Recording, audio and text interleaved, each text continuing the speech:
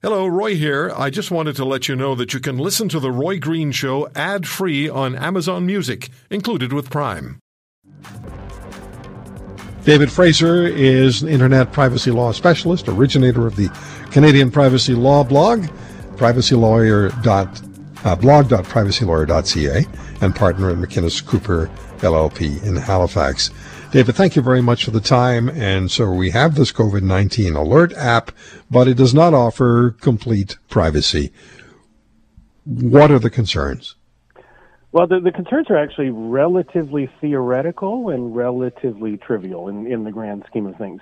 So the app doesn't collect any of your personal information. It doesn't identify you, and it stores all the data on your device unless you choose to, in the event of a positive diagnosis, to upload information to a server. And again, that information is not even connected with you, that then kind of disseminates it further.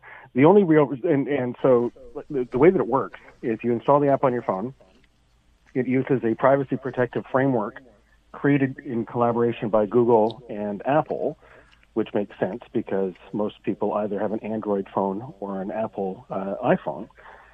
And what it does is, as you're out and about, it kind of just chirps a random code out into the ether.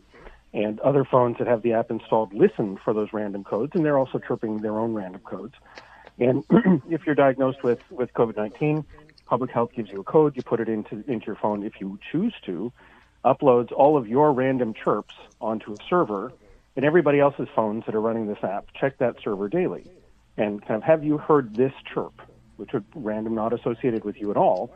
And if they do, what happens is that they get an alert telling them to contact public health and get a test or whatever. And so the real risk that's been identified for re-identification is, let's say you're living in a very small community and you're only around a couple people and they're running the app and you get an alert, you might be able to infer that one of the small handful of people that you've been around was diagnosed. And so that's the only real risk of re-identification. The government doesn't know who you are when you're using the app. The government doesn't know where you are when you're using the app. And if you have a positive diagnosis from public health, they already know that. And you're not kind of broadcasting your identity associated with your diagnosis around the world. So in my view, I installed the app. I took a pretty close look at it. It's one of the things that I do professionally, although I wasn't actually kind of involved. I don't have a conflict in talking about I wasn't employed by the government in putting this thing together. But I've never seen a project that's been subject to so much transparency and so much scrutiny. And frankly, if anybody kind of has a propeller beanie and has the ability to do so, you can actually go and download and scrutinize the code to make sure that there's no backdoors or anything creepy like that. And I'm probably the first person to question anything where the government says, oh, you should download this app on your phone.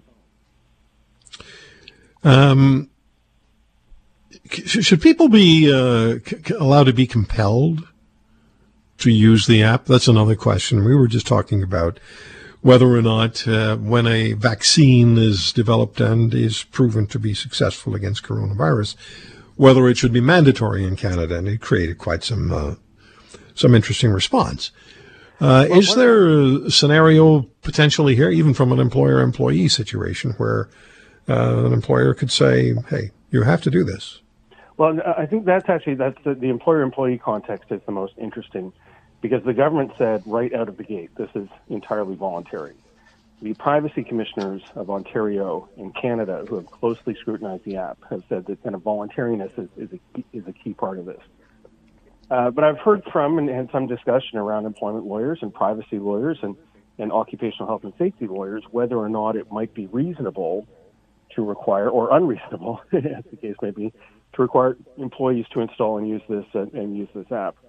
And there's always in this whole coronavirus thing, there's been an interesting tension between privacy and occupational health and safety. So in every province in Canada, there's an occupational health and safety law. There's an obligation on employers, obviously, to keep workplaces as safe as they can do in the circumstances. But all of those laws actually put a legal obligation on the employees to also contribute to that safe workplace. And so certainly I haven't heard any employers who have said this is mandatory. I would probably encourage my clients to encourage their employees to install the app. I don't think I would necessarily go so far as to make it mandatory, because the benefit of it is that you could get an alert related to exposure long before you're showing any symptoms. And without that alert, you might be an asymptomatic spreader in a workplace for a number of days, if not the whole 2 weeks. Yeah. And thereby kind of endangering all of your colleagues. And all so right. one of the reasons why I have it on my phone is to protect my colleagues and everybody that I encounter. But so far I haven't seen any employers say, yeah, no, this is mandatory. But it's one of those things that doesn't collect any personal information. All right, it doesn't David. give any information to the employer. Sorry, I have to stop you there, and I do appreciate you coming on and providing us with the perspective on this app. I haven't downloaded it yet, but based on what I just heard you say, I'm going to. Thanks very much for the time. Always great talking to you. Always a pleasure, Roy. You take care. Bye. All the best. David Fraser, privacy lawyer, and it's blog.privacylawyer.ca. If you want to hear more, subscribe to The Roy Green Show on Apple Podcasts, Google Podcasts, Spotify, Stitcher, or wherever you find your favorites. And if you like what you hear, leave us a review and tell a friend. I'm Roy Green. Have a great weekend.